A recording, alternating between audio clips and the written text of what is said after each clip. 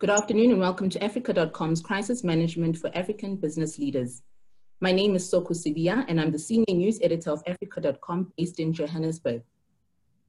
Thank you for joining Africa.com's 14th webinar in this series, Crisis Management for African Business Leaders, developed in partnership with faculty from Harvard Business School and Harvard Law School.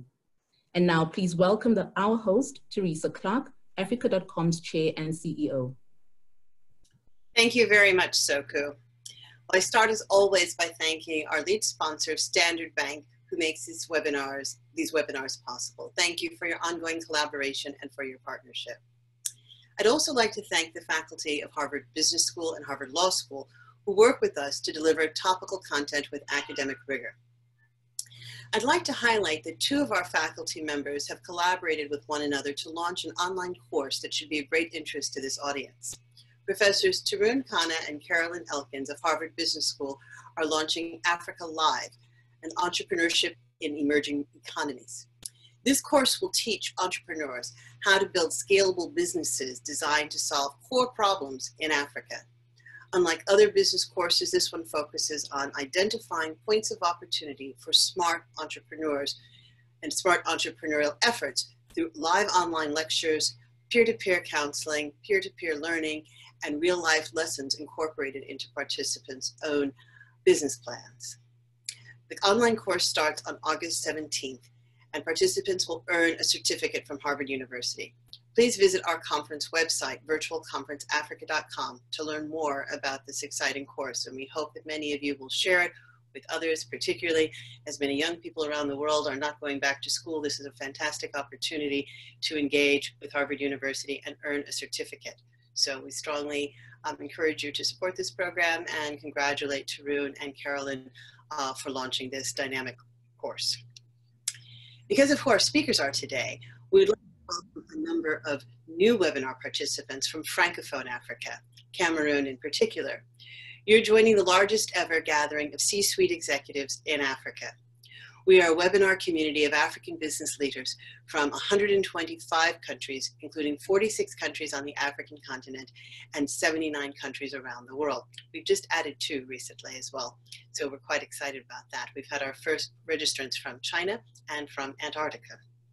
Our goal is to create dialogue, share knowledge, and explore solutions that contribute to Africa's resilience and recovery from the current set of crises, economic and humanitarian. I'll now introduce our distinguished panel for today. Interestingly, all 3 are on the just published list of Jeune Afrique's most influential Africans list. Thank you, Acha, for pointing that out to us. And coincidentally, as you pointed out, all 3 today are from Cameroon. We didn't plan this. We just dreamt about our dream team panel to tackle today's issue. And by chance, we learned that after they had all accepted, that all 3 are Cameroonian, and all 3 also happen to hold doctorate degrees. So we are in very good hands as we explore this topic today. The first speaker will be Dr. John Nkengasong. John, if I may call you that, is the director of the Africa Centers for Disease Control and Prevention. Prior to his current position, he served as the acting deputy principal director of the Center for Global Health in the United States Center for Disease Control and Prevention, the US CDC, and the chief international laboratory branch division of global HIV and tuberculosis. Dr. Nkengasong serves on several international advisory boards, including the Coalition for Epidemic Preparedness Initiative, CEPI as it's called, CEPI, the International AIDS Vaccine Initiative, among many others. He has authored over 250 peer-reviewed articles in international journals and published several book chapters. Thank you very much, Dr. Nkengasong. Our second speaker today is Dr. Vera Songwe. Vera, as I hope to call her, is the UN Undersecretary General and the 9th Executive Secretary of the Economic Commission for Africa, becoming the first woman to lead the institution in its 60-year history.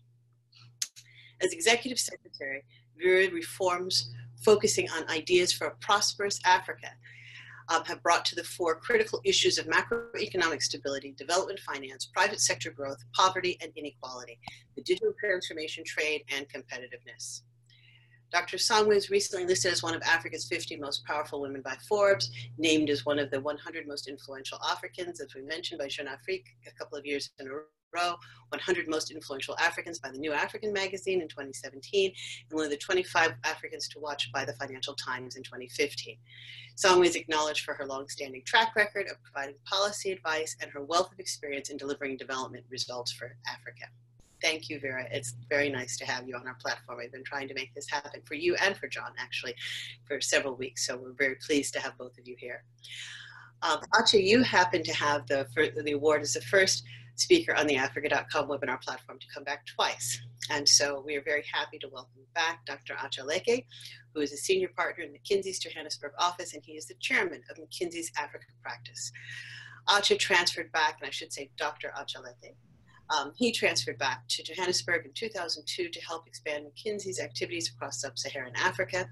He then relocated to Lagos in 2010 to open the newly established office for McKinsey in Nigeria, and he returned to South Africa in 2014. He leads the firm's private equity and principal investors practice in Africa and is a member of the McKinsey Global Institute Council. Acha serves governments, multinational organizations, and private sector institutions across Africa on issues of economic development, tax administration, growth strategies, holistic transformations, and investment decisions. He's worked across more than 20 African countries to date. So the schedule for today is that each of our speakers will speak for 7 minutes. John will start by leading us in a review of where we are with the pandemic from a public health standpoint. Then Acha and Vera will each give an update on their views on what Africa should be doing from an economic strategy perspective. I should mention that both Acha and Vera are very well renowned for their lockdown exit strategies that they both published in May. And when we thought about this topic of what now as we enter August, how should this economic thinking be advanced, we couldn't think of two better people than Acha and Vera to be able to take us through what they were saying in May and how that's changing now based on what John is going to be telling us about how the pandemic is taking hold in Africa at this moment. So we then hope that Acha and Vera will get into some dialogue about those strategies. We will have a poll and we will do some Q&A. So with that, I would like to introduce Dr. John Nkengasong. John, may I turn it over to you, please? So thank you, and again, for the opportunity to be a part of this conversation. And maybe perhaps I will start by apologizing to Vera that she has been seeing these slides in the previous webinar. She and I were multiple times. So just very quickly to just focus here on the numbers at the bottom of this slide, which shows that the world now has reported or recorded over 16 million cases of COVID-19. Of which about 645,000 have unfortunately died, resulting to a case fatality rate of about 4%. Next slide. If you now look at the continent very carefully, this slide tells a very disturbing story. First of all, let me walk you through the colors. The dark colors represent the evolving situation of COVID-19 in West Africa, the gray in Southern Africa, and then as you move on to the green in Central Africa. But what you should be looking at carefully here is the red line, as it indicates what we call the moving average on the continent over the last couple of weeks, just the last week. And it shows an overall increase of 15%. Resulting to about 870,000 cases of COVID infection, of which 18,000 have died, with a case fatality rate about 2.1%. Very fortunately, and we need to always remember this, is that 520,000 individuals who are infected have recovered, representing about 60% of people that have recovered. Next slide. I shared this slide to illustrate the distribution of COVID-19 cases by country, but the most important message here is the top, which says 36 countries with less than 5,000 cases. This to me is a hopeful message from a public health standpoint, which says that we still have a very good chance of fighting back this pandemic on the continent if we do the right things, which is expand the testing, the contact tracing, and the treatment. And 7 countries are reporting between 5,000 to 10,000 cases there. So I think we have not yet been overwhelmed by this pandemic. We really should focus our attention on how to collectively and collaboratively fight this fight. And I usually say this is not time to panic, but it's time to face the facts and not fear. In terms of testing, the continent is making good progress. As of today, we've tested about 8.3 million people, or rather conducted 8.3 million tests, resulting to a test per case ratio of about 9.5 with a positivity rate of 10%. If you see where we were in April, when we launched the partnership to accelerate COVID testing called PACT, our numbers were very low. We had tested about 350,000 people. So we are in the right direction, but where should we be? We should be testing about 13 million people per month because we are a continent of 1.3 billion people. So we have a joint continental strategy that was endorsed by the Bureau of the Head of States on March 26, and has several working groups, which are illustrated on the right-hand side of this slide. Next slide. And in terms of those working groups, we've issued several guidance from the Africa CDC, including that related to this topic, which is guidance on easing of the lockdown, which we strongly encourage our countries to look at as we prepare to unlock our economies. Next slide. So let me conclude then with some key messages that as we unlock our economies and ease the lockdown, which is absolutely what we should be doing, we have to join our forces and commit ourselves to a campaign of saving lives and saving the economies, which should be centered around 5 key things. First is to commit ourselves to scaling up testing and contact tracing, increase cross-border testing, engage our communities because the solution will come from the community, and build that trust and leadership with the community. Increase our surveillance in order to dictate hotspots, and lastly, enforce public use of masks. And together, we are very hopeful that we still have a chance to beat back this infection. Thank you. Thank you very much, John. And we're going to go now from you to Dr. Vera Songwe. Vera? No, thank you. Thank you very much, John. I think I take 2 things from what John has presented today. One is a hopeful and positive message that, you know, we have quite a number of our countries that are still under the 5,000 number. I think you said 40 below 5,000 cases. So that means we can beat this virus, and I'm sure that we could. The other thing is the whole issue of what happens where we talk about lockdowns, but behind lockdowns, we actually have people, we have businesses, we have small and medium enterprises that today are seeing themselves impossible to find their clients and impossible to continue doing business. And we've done some work, and just to sort of step back and give you some numbers. And one of the reasons I think, and say hello to John and Acha, the Cameroonian combination here before I continue.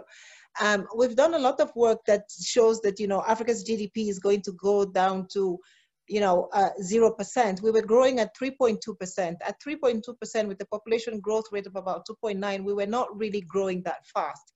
But in parts of our continent, like East Africa, we had 6-8% growth, which meant that we were actually reducing the number of poor people that we had.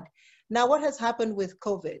With COVID, a lot of our small businesses, 70% of Africa's business, 70% of Africa's unemployed people work in small and medium enterprises. And what we see is that the small and medium enterprises today show capacity utilization rates, which are quite low, which essentially means that particularly for our micro enterprises, they're only operating at 50% capacity.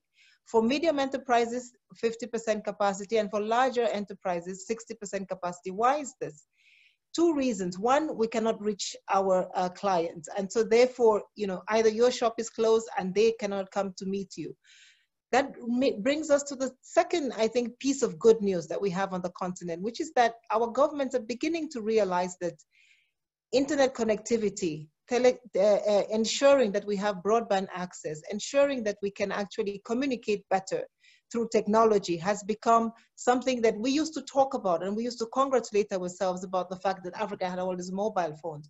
But most of our mobile phones were not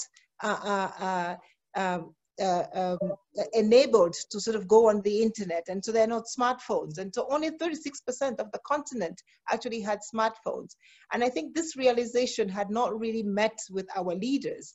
And what we need now to do is move from the 85% that do have mobile phones, but which is sort of non-Android phones, and make sure that we go from the 36% that have smartphones to 85%. We have 714 million people today with mobile phones on the continent, but only about 150 with smartphones. We just came from a conversation before we joined this one, talking about how we go back to school. And when you talk about going back to school, we have almost 30 million kids out there that need to go back to school. But as John showed us, we are not yet out of the crisis. On the continent, the crisis is still going up. We're still having contamination. So we cannot open our schools, and we'll need to use technology. And my sense is that as technology companies are doing well in the rest of the world, we will begin to see better movement in new startups that are beginning to develop, the young and innovative kids from Senegal to South Africa, to Ghana, to Kenya, that are developing new devices to communicate. So while traditional small SMEs are not doing as well as we would have wanted, we see huge opportunity in the technology space, the technology trading space. And I must say that yesterday I participated in a meeting relaunching the conversation of the African Continental Free Trade Area Agreement. And this is, for me, the other big positive of this conversation, is that if ever there was a moment when Africa came together and said, we must do the AFCFTA, it's now. Because when we did our study, we realized that when COVID hit, 54 countries across the world closed their borders to exports of food. So India said, no more rice getting out of my country. Vietnam said, no more rice, I have to keep it for my people. The European Union, where Africa buys 55% of its pharmaceutical products, said no more COVID-related pharmaceutical products will leave Europe until we have enough. And we know that most countries did not have enough and will not have enough for a long time. So one of the other positives, and I'm giving you a lot of positives because I really want us not to see COVID as this, pandemic that is going to forever make us incapable of doing anything. But we got together with Afri-Exim Bank and we decided, can we stand up African companies? And we were able to get almost 150 African companies that decided we will switch production processes, and we will do ventilators in South Africa, in Morocco. We will do medical test kits in Ghana, in Kenya, in Senegal. We will do PPEs, of course, across the continent. Women businesses are doing PPEs.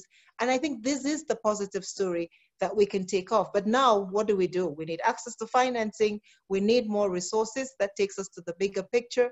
Our ministers of finance have come together and asked for $100 million in additional financing. There is a big debate out there about debt. And I want us to be very clear about what debt is. All countries create debt. So the question is not about whether Africa is getting more debt. The question is about whether, if Africa is getting that debt, to ensure that we can produce ventilators on the continent, to ensure that we can produce masks in Morocco that we sell to Europe, and create jobs on the continent. We had, before COVID, 30 million jobs we needed to create a year. With COVID, 40 million more people unemployed.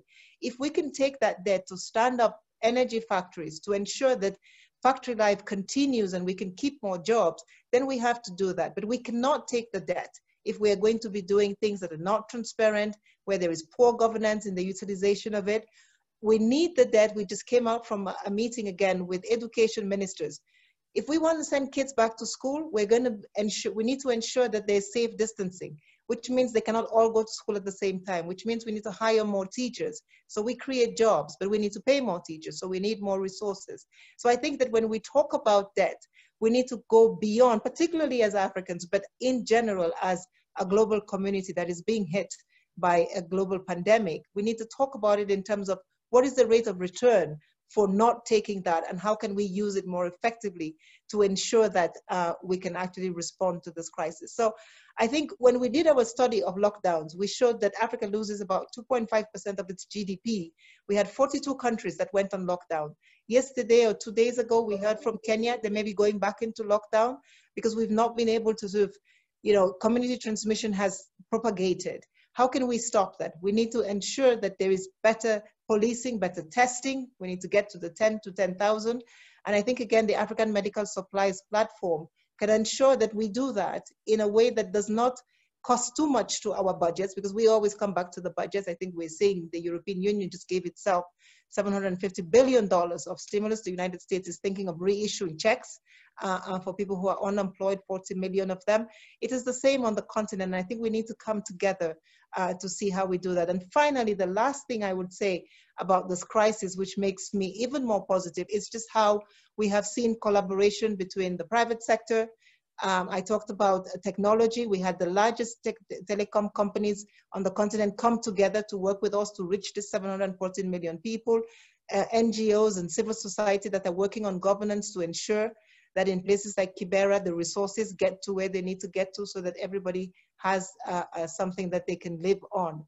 So I think if we can continue this collaboration, of course, all under the leadership of President Ramaphosa and the African Union and John, who is doing a fantastic job on the health side, I must say, to ensure that the continent stays open and continues to work, has been, I think, for us a huge shock to the continent, but we can learn from it and we can build back so much better, so much stronger, I think, with everything that each and every one of us Africans has been able to do. Thank you.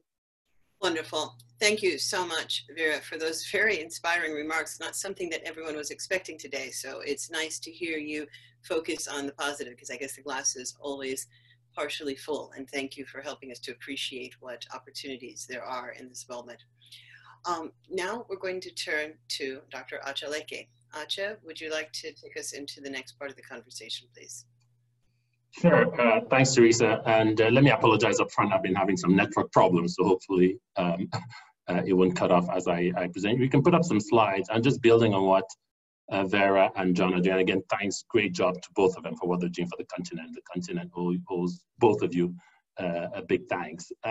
Just wanted to give you a few slides, and I think it builds very much on what they're saying. On the first page, you'll see, as we know, and I'll go quickly through some of these, right? The continent is going to go through its first recession in 25 years, unfortunately.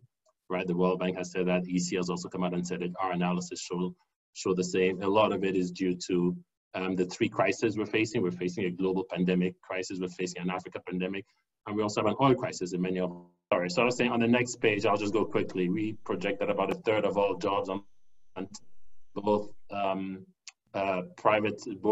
formal jobs and informal jobs, as you see on the next page, are going to be lost, unfortunately, right, or at risk.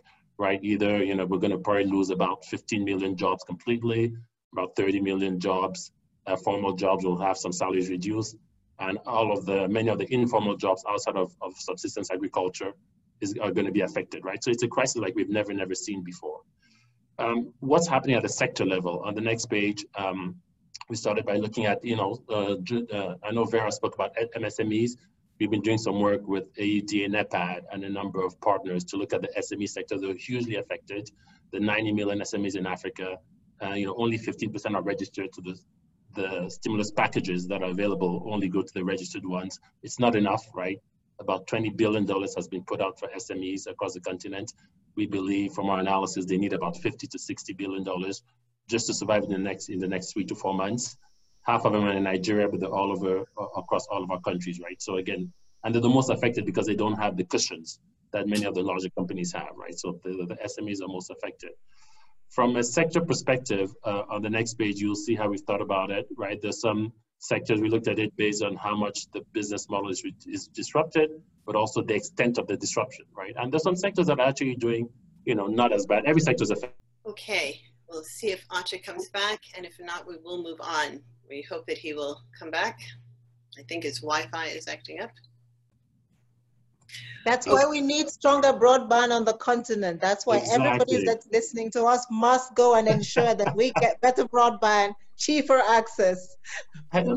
Within that, there's some companies that actually still win, right? So how do you become resilient? I think that's important to figure out. And it's about managing your cost. It's about pivoting your business model very quickly for the companies that are part of us with us today. But it's also moving boldly on, which businesses you want to sell out of and which ones you acquire. So the resilience and those that win within the crisis. So I'll be complimenting Acha. We are working with Afrexim Bank that has a 3 billion line for businesses that want to restructure, that need working capital to move into new segments and be resilient. We have a weekly call. Acha is back. Continue. Acha, we're doing this two-tag thing here now. The countries and the companies that have fared better are those that were more digitized going in, right? So this is a big theme. The focus on the urban vulnerables, a lot of the focus in the past has been on supporting rural vulnerables, the smallholder agriculture farmers. We think there's a renewed, the crisis has highlighted the plight of the urban vulnerable, right? Of the 500 million people who live in cities, more than 250 million live in slums, right? So how do we support them? Healthcare system, John has spoken about it, I won't get into it. Transforming the business sector, manufacturing, right? I know Vera talked about PPE, how do we manufacture more locally on the continent? It's absolutely critical to do. Formalization of our economies as we supported more the formal SMEs, how do you? So formalization of the economy, I think I was quoted a lot as saying that we were in love with the informal sector in Africa and we needed to stop that. And that's where when we came together with the large telcos, we have now 714 million people on cell phones, and we can know whether they were informal or not and bring them into the formal sector. Because there's no way you can support informality. You must be somewhere, you must be registered somewhere for us to be able to support you. And that's again where I think the work that Acha and all of us are doing on digital identity launched by the African Union is particularly important. 500 million Africans do not have an ID. So it's very difficult to extend support to them. Thank you, Vera. And that's it for me. Let me ask a question to all of you before we move on. Let me just ask the very direct question, especially to Vera and to Acha. Both of you made recommendations in May in very high-profile reports about how to exit the lockdown in some form or fashion. But when I think about where our mindset was in May, these days and weeks and months are like dog days, months and weeks in real life. Right now, during the pandemic, every day seems like a whole year in terms of the changes we're seeing. So May was a heck of a long time ago as we sit going into August. And back in May, there was a sense, an underlying understanding that this pandemic was really hitting other parts of the world hard. And Africa, the question was, why did Africa manage to escape? No one really knew the answer. Was it still coming? Was it the heat? Was it God knows what? And so it's one thing to formulate economic policy during a time when you think that this pandemic is elsewhere. Now that we see that the pandemic is taking hold, the numbers are growing in Africa, how does that change the recommendations that you're making? Both of you are recommending economic strategies to the African Union, to the various countries. How does it change now that that pandemic is feeling more real on the African continent? I can go first. I think three ways in which it has actually held up. The first one, and that is because when we started doing the recommendations, we started with the impact, the economic impact that the pandemic was going to have, because that's what hit us first, right? And so essentially our economies shut down.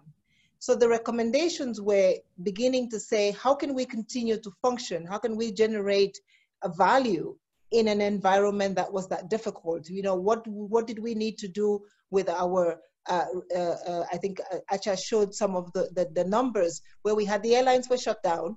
53% of Africa's gross domestic product come from the services sector, which means restaurants, entertainment, tourism. So what do? You start looking into domestic consumption. Even though you're shut down, can you begin to see how Egypt, for example, is now promoting a lot more domestic consumption? And I think that was one of the recommendations. The second recommendation that we made, and I think continues to hold true, and actually is quite interesting because we needed it then for communication on the virus and educating users on technology and standing up better technological facilities. Now we need for school reopening.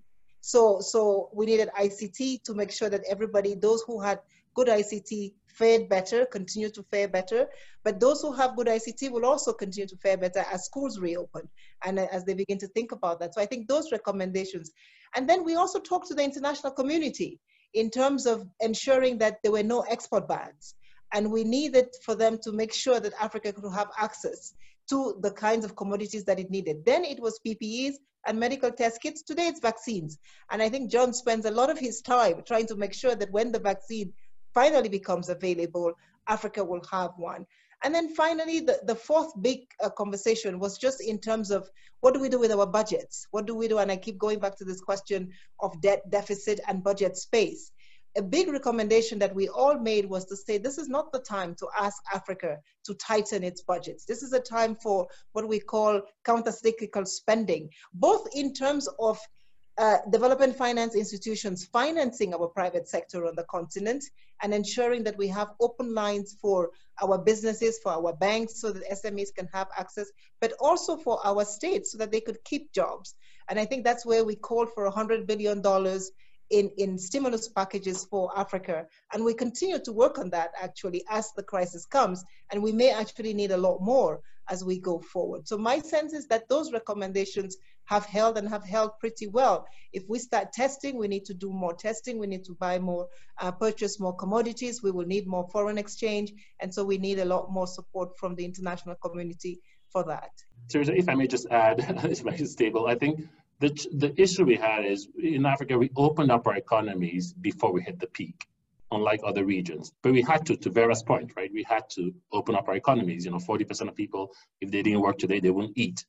Now, what happens, it means we're going to have a higher peak, it's clear, and the peak will happen later, right? So the question is, how do you then manage it? So I like John's last slide around what do you need to do. So thinking through how to open, when to, which regions to close, and you're starting to see what we're happening. It's no longer a one size fits all. We're thinking about which regions we close, how to close it, where we have more stringent measures in place, where we don't. Wearing masks is critical. Testing so we know where we stand is absolutely critical, right? So I think I'm not surprised as to where we are today because, it's just a function of opening it up, which we have to do. The question is then how do we then manage it? And I think some of John's recommendations is exactly what we should be doing. And let me ask you all one more question before we go into the audience questions.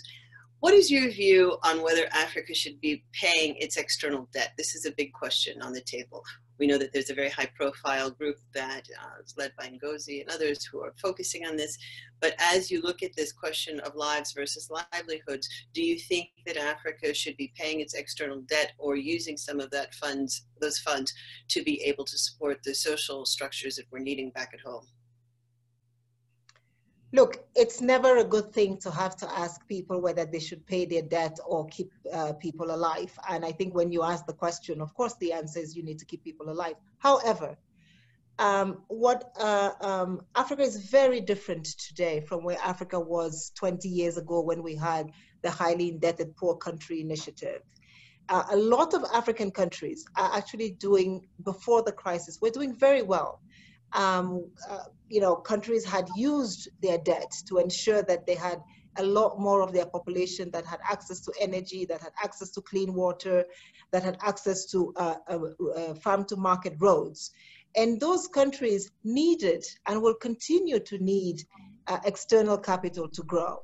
Now, the question is, if you decide that you're not going to pay your debt, it means that you also foreclose access to capital into the future. And so all the hard-earned effort of the last 20 years, you lose. So there are other alternatives. And that's where we at ECA and African Union and the World Bank are saying, let's have a debt suspension period. So not that you don't pay your debt, but we suspend it for 2 years. And we say, over this next 2 years, let's use all the resources that you would have used to pay your interest and your principal on that debt, you use to take care of your populations. Because we believe that those 60% of African countries that were doing well, in 2 years' time, hopefully can do well again. So they don't need to go into bankruptcy just because there was a hit. And that's why we need this carryover or suspension initiative. And on the private sector side, we're working on what we're calling a liquidity facility that will ensure also that we can ensure that all African countries honor their private sector obligations while at the same time keeping markets open. We've seen Egypt has already gone back to the market. South Africa is thinking about it. We cannot, as a continent, grow just with grant resources. We're always going to need debt resources. So we need to keep that window open now more than ever. However, there is another tier of the continent where things were difficult before the crisis. We had conflict, we had drought, we had locusts, and those countries will probably not be able to stand themselves up soon enough. And there we think we should look at debt cancellation, we should look at debt restructuring, we should look at debt reprofiling. So again, the continent is over 50 countries. We can't talk about them in one unison. We need to sort of be able to split them, and there's about 30 of them that we believe will be able to sort of stand back up in 2 years, but need the suspension period where they have time to reassess their finances and come back better. Very good. Our first question from the audience comes from Bill Rodriguez, who is the Managing Director of the DRK Foundation in Botswana. Bill, can you hear us? Yeah, so I just had a question for John. Good to see you, John, and thanks for your presentation. It's just about the data out of India, out of Mumbai this week, suggested that the seropositivity in the slum communities was over 50%. And I'm wondering what you think about two things. One, whether the megacities in Africa are headed in that direction. And two, are we able to do or planning to do any sentinel seroprevalence studies to take a look at the numbers there? No, thank you, Bill. And we're trying to do both. Africa CDC, we just actually have finalized engagements with countries in the 5 geographic regions to do just that, to do large-scale sero surveys, and especially looking at those vulnerable populations in surrounding our capital cities to really address the question of exposure. I mean, what are we not seeing? I think that is a very important question that we will hopefully in the coming months be able to provide you an answer with that. I think I started my morning exactly by having a task team that was connecting with so many countries in the region just to make them commit to that very important survey. I don't know what the outcome will be. I mean, that's for sure. There are many things we don't know about a pandemic than what we know about a pandemic. The figure of 860,000 that are infected, we take it for what it is. We also know that there is less testing going on. But what is certain is that our mortality rate is really, it is what it is. I think it's around 2.1%. As we speak, I have 4 colleagues in the Africa CDC who are infected. They are at home, and every day I call them and I say, how are you? They say, good, I'm fine. And I say, well, if you have problems, call me and we'll come in and support you. So again, and when I talk to Uganda, colleagues in Uganda, about 70% of those who are infected are symptomatic. So again, that again offers hope that we really can fight this virus if we stop being afraid of it, and if we do not discriminate and begin to bring in issues of discrimination. Great, thank you very much. And now we are going to go to another person on the line. We're going to go to Clotilde Monguia. Clotilde, are you there? My question was, how did it work in Africa and in the rural area where I think quite a lot of people has cell phone, and then how did you use technology, or do you intend to use technology to carry the message and to mitigate the pandemic? That's one of the questions. Thank you, Clotilde. Thank you very much. I mean, I think Vera touched on this earlier in her remarks and talk about technology and innovation. We really have to, as a continent, innovate ourselves out of or as part of the solution to this pandemic. And there are several innovations that are out there, excuse me, out there already. You must have heard about the platform, the African Medical Supply Platform, which is really one of the, I'll characterize it as one of the very early innovations that the continent has put out there. And use of technology for telemedicine is something that we have to adopt. I mean, especially given that this pandemic will be with us for a while. I mean, let's be very clear about that. I think the tail will be long, and we'll need to adapt ourselves in how we live with that. And telemedicine and innovation will be critical in the way we access care. I mean, especially if the big cities get really affected severely. I mean, absolutely no doubt about that. So I think the innovation will be critical, in the manner in which we deliver vaccines, and or actually rally our continent to be able to be comfortable with the concept of what vaccines can do and to fight misinformation. So telemedicine and innovation is really going to be central in the manner in which we fight this pandemic going forward. I think we already have some experiences of telemedicine on the continent. There is a young woman in Rwanda who's been doing telemedicine, and I think we've tried to, in many conflict-affected regions of the continent, I think telemedicine had started working. Now the question is, how do we do more of it? Because as John always reminds us, and the health community, yes, we are all fighting COVID, but people still get sick of regular diseases and need access to normal care.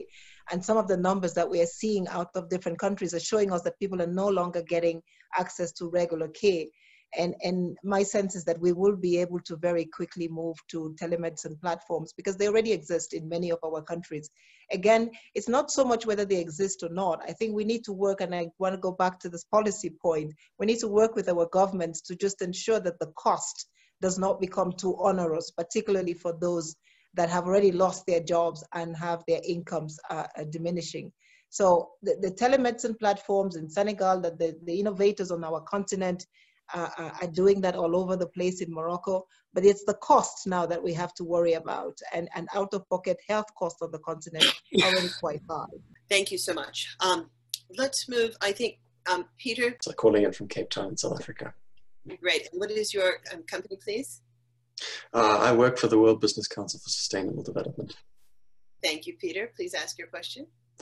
Absolutely. So I'd very much like to direct this question to Doctors Songwe and Leke, just to weave together a couple of the comments that they made during their presentations, to hear what your thoughts are on the practical challenges, overcoming the practical challenges of providing access to the internet as one of those needs of urban communities that we face in a number of the African cities. I mean, I'm happy to start, and then Vera. And I think Ralph Simon seemed to also have a question related to that more in the rural areas, right? So, there's a huge, as we say, it's funny because on one hand, we have 700 million people who have access to cell phones, of which, 300 million are smartphones. On the other hand, like Vera said, there's a huge gap in terms of internet accessibility, both in urban centers, especially in the slums, and even in places like where I live, and also in rural areas, right? So we think there are a number of things. One is investments. How do you get a lot more investment going in there, typically more from the private sector? And there are a lot of new innovations, cheaper ways to really get internet access, much broader coverage, right? So I think a lot of the folks in the past has been relying on the telcos, relying on some of the equipment providers. I think there's some thinking that we should do around what are some of the innovative ways to actually get a much wider coverage across this region. So that's one. The second is in devices, right? You then need people to access it, to have the devices, and how do you get much cheaper devices? I was on a call right before this one with some of our colleagues in India and seeing the kind of devices that they're working with there and that they're producing there. We know there's some players in Africa who are trying to produce devices in Africa. How can we get much cheaper devices into the hands of our brothers and sisters? And the third is then cost, right? What is the cost of data, right? And again, that's where we have to figure out how can both the government come and play a role, how can the telco operators come, and how can we reduce the cost of data? So I think you need to work across all three areas to really democratize access to the internet. Look, during this COVID crisis, Jeff Bezos has become the richest man on earth, and I think his net worth now is what, 15 billion or something, and Google is $1.something trillion of a company. So clearly, for the private sector, we know that telecommunication is a winner. For our governments, we know it's a winner because 18.4% is tax revenue to GDP on the continent. Actually, interestingly enough, in the last 2 weeks, 3 countries have started taxing technology because that's the only place where they can get revenue now because everything else has stopped. And so my sense is if we could even just allow for better investment, there has been this sense that, you know, the telco companies in countries have to be the monopolies, the state has to run them.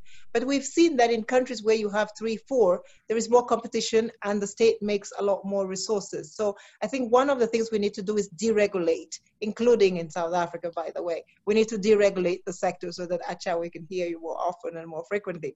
The second thing that we need to do is, as Acha said, there's new technology out there that, you know, I think before there was the whole conversation about laying new cables, but Africa is about to go into this huge, probably the fastest railroad connectivity projects across the continent. And with that, we can lay cables if we need to lay them.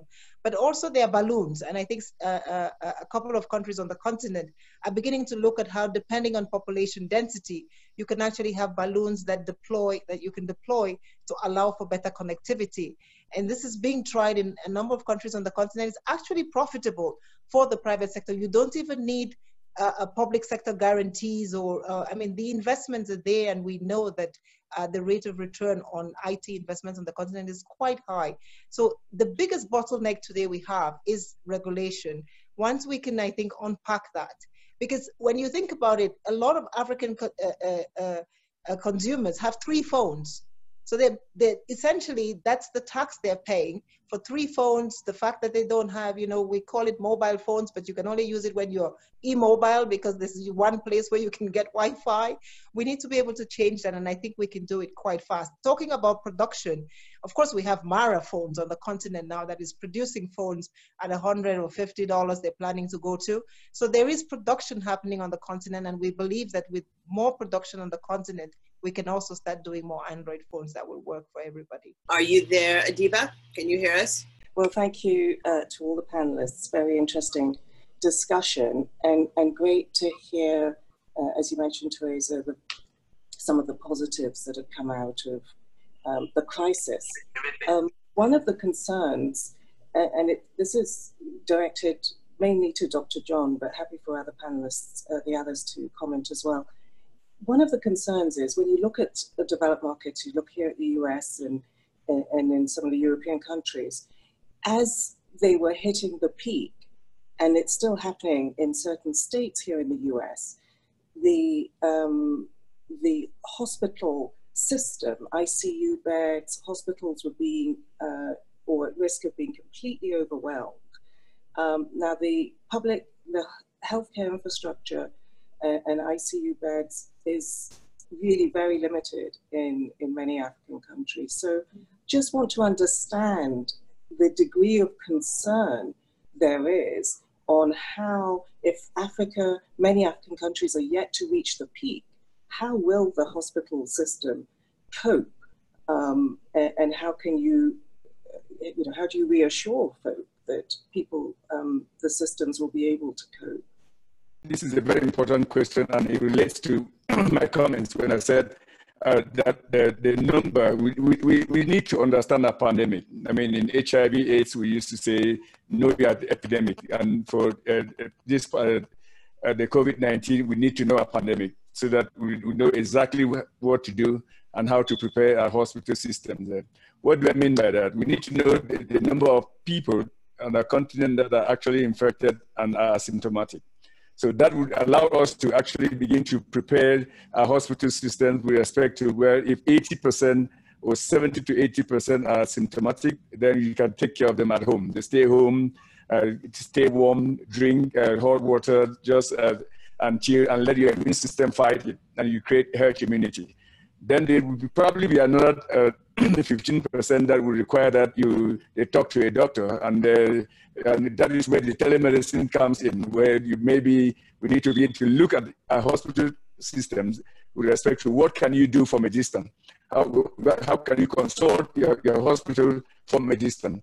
Then hopefully that will leave us with a small percentage of people that actually require that they go to a hospital and be hospitalized and then go into the oxygen. And we just don't know, because it's still very early in a pandemic, and the way we are seeing it, yes, people are rushing into these treatment centers but they stay there for a week or two and then they are discharged. I mean, and that's a good thing. That means that we can set up triage centers that will take care of such cases without overwhelming our system. But as the numbers increase, as in South Africa, we need to be very, be prepared for such scenarios. There are a large number of patients who will be feeling sick. They need to come to the hospital, and not necessarily to get oxygen or ventilators, but to just be taken care of. And we need to treat them humanly possible by creating facilities that will at least hold them, treat them, triage them, and see those who actually require intensive care. So I think we're still early on with respect to the burden on the hospital system, but we'll get there. So we need to prepare ahead of time. I'm going to read another question that has come in writing, and the speaker for this question has asked me to read it. This is from Leroy Wilson, who is a very loyal participant in these sessions. He's been in all of them. He is an American, and he's the president of Wilson Jacobson PC. And his question is that many young African entrepreneurs are being innovative in responding to the pandemic and creating inventions that are quite at the cutting edge in order to address COVID-19 in Africa. And his question is, how are the IP laws being addressed to make sure that these people are able to maintain the ownership of their products? And I guess this is part of the African Free Trade Agreement, some of the macro issues that Vera is addressing. So, Vera, can we put that over to you? No, that's, thank you very much, Leroy. That's a very good question. Before the pandemic, we have been talking about intellectual property rights and the need to protect them. But I think we see it everywhere in the world, right? The United States is trying to protect its property rights. The UK, the European Union has created an agency. What we are doing at the ECA and working very closely with the Trade Commissioner, actually, this is one of the issues that we will be discussing at the technical level and eventually at the heads of states level, we hope in early January, is essentially to see, we've done two things. First of all, the cost of registering intellectual property or patents on the continent is quite high. I take an example in a place like Kenya, it's about $3,000. So if you're a young innovator, you've spent all the resources you have buying whatever you need to do your first prototype. You don't have $3,000 to go and sort of register your innovation. So what we're trying to do is see whether we can create a fund that will ensure that, you know, we can protect those innovations and you register it there. And eventually, if you become the next unicorn, then you can buy every other innovation in that fund. But we're working with the two intellectual property rights organizations on the continent, one in French-speaking Africa and one in English-speaking Africa, to see whether we can come together, look at what the United States is doing, look at what Europe is doing. Europe has done something similar, actually. They have mutualized intellectual property registration at the center and reduced their cost. So this is something that we need to ensure that we do. Otherwise, you know, we have, you know, all the firms from Silicon Valley coming to Africa, doing competitions. We're very proud that we win them, but they take our ideas and the next morning it's $1 billion IPO and the kid who had the idea is still sitting here looking for a job and doesn't know where to go. So we must, again, reduce the cost of registering intellectual property rights and see whether we can mutualize it. And this is really part of the discussions over the next 6 months as the second part of the African Continental Free Trade Area Agreement. I must say that the continent has been quite forward-looking because we have two issues that we will be discussing which are critical for COVID. One of them is e-commerce legislation and how Africa comes together around e-commerce, and the second is intellectual property rights. Competition policy and industrialization are the other two. But I think if you bring these things together, you can begin to see how we have a blueprint for taking off and rebounding our economies, even as we fight the COVID crisis. And if I may, Teresa, just add one thing, maybe to Vera, to what I think you guys should look for. In addition to IP, I think just more homogeneity in regulations across the continent. So, because part of the challenge our entrepreneurs have is just scaling, right? And so if you have to register, forget IP, you have to register, you know, your invention here, you have to register your new good. That's why we want one registration across the continent. Yeah. Beyond IP, I'm with you. Awesome. Exactly. Let me ask a question that's been written in. This is one we got beforehand, and we see it again on the live Q&A. This is coming from Jason George. We want to talk about corruption.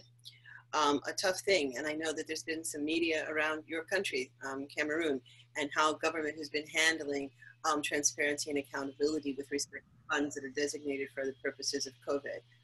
Let me put it out there to anyone who wants to answer that tough question.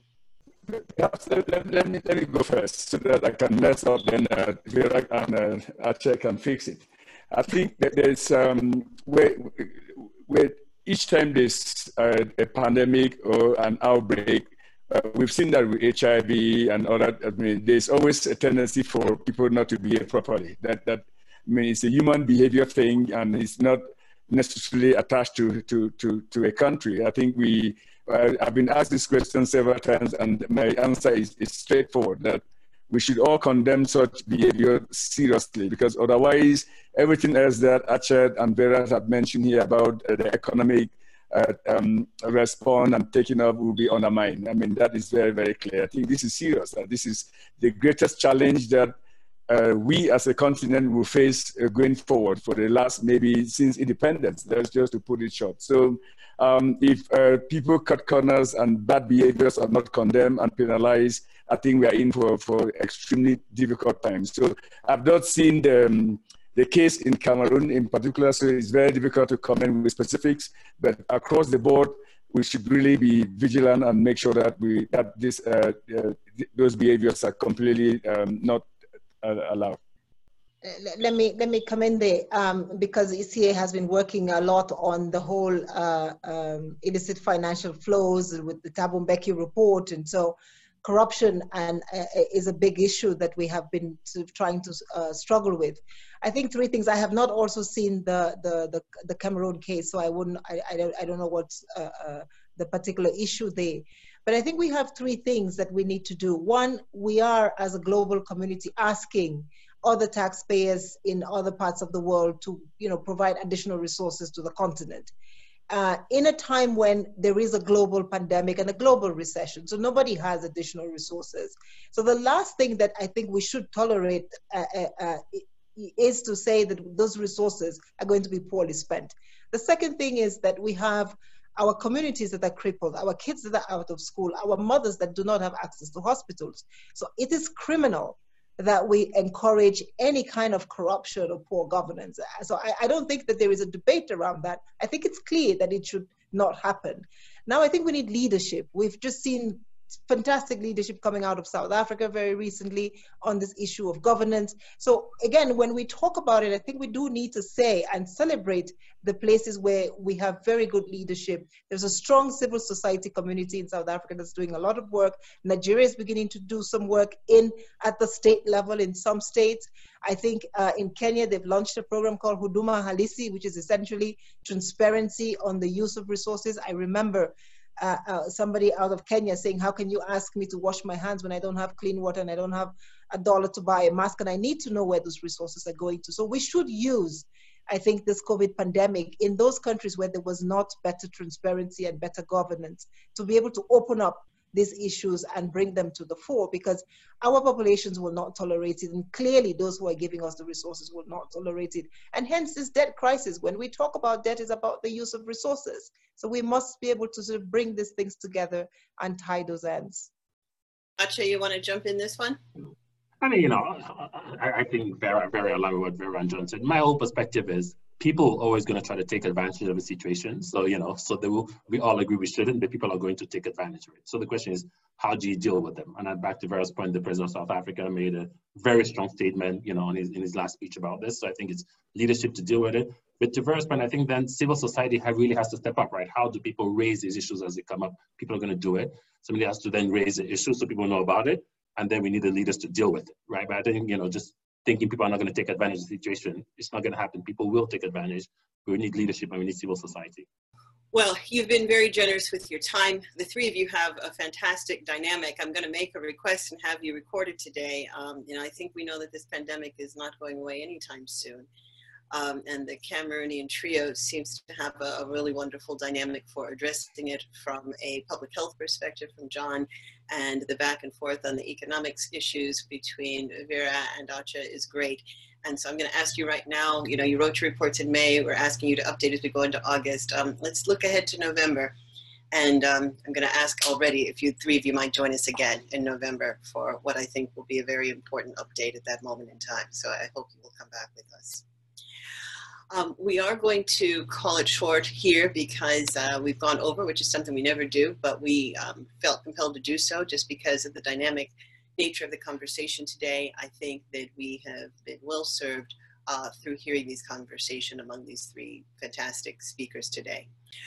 I'd like to remind you of the new course that's being launched by two of our Harvard Business School colleagues, Professors Tarun Khanna and Carolyn Elkins of Harvard Business School. This course you can find out about on our site, virtualconferenceafrica.com. We think that it provides a great opportunity to look at the innovation that we're talking about today. Maybe someone can figure out a new way to handle the connectivity issues that we've been talking about. This course is focused on looking at big infrastructural issues. And so we're very excited about that course and hope that some of you will take it. And we mentioned that you will get a certificate from Harvard University for taking that course. I'd like to go on and thank our sponsors. In particular, again, we want to thank Standard Bank. We want to thank our silver sponsors, FSDH, particularly Tosa Guama, Main One, Funkio Peke, TDB. We want to thank Admasu Tedese.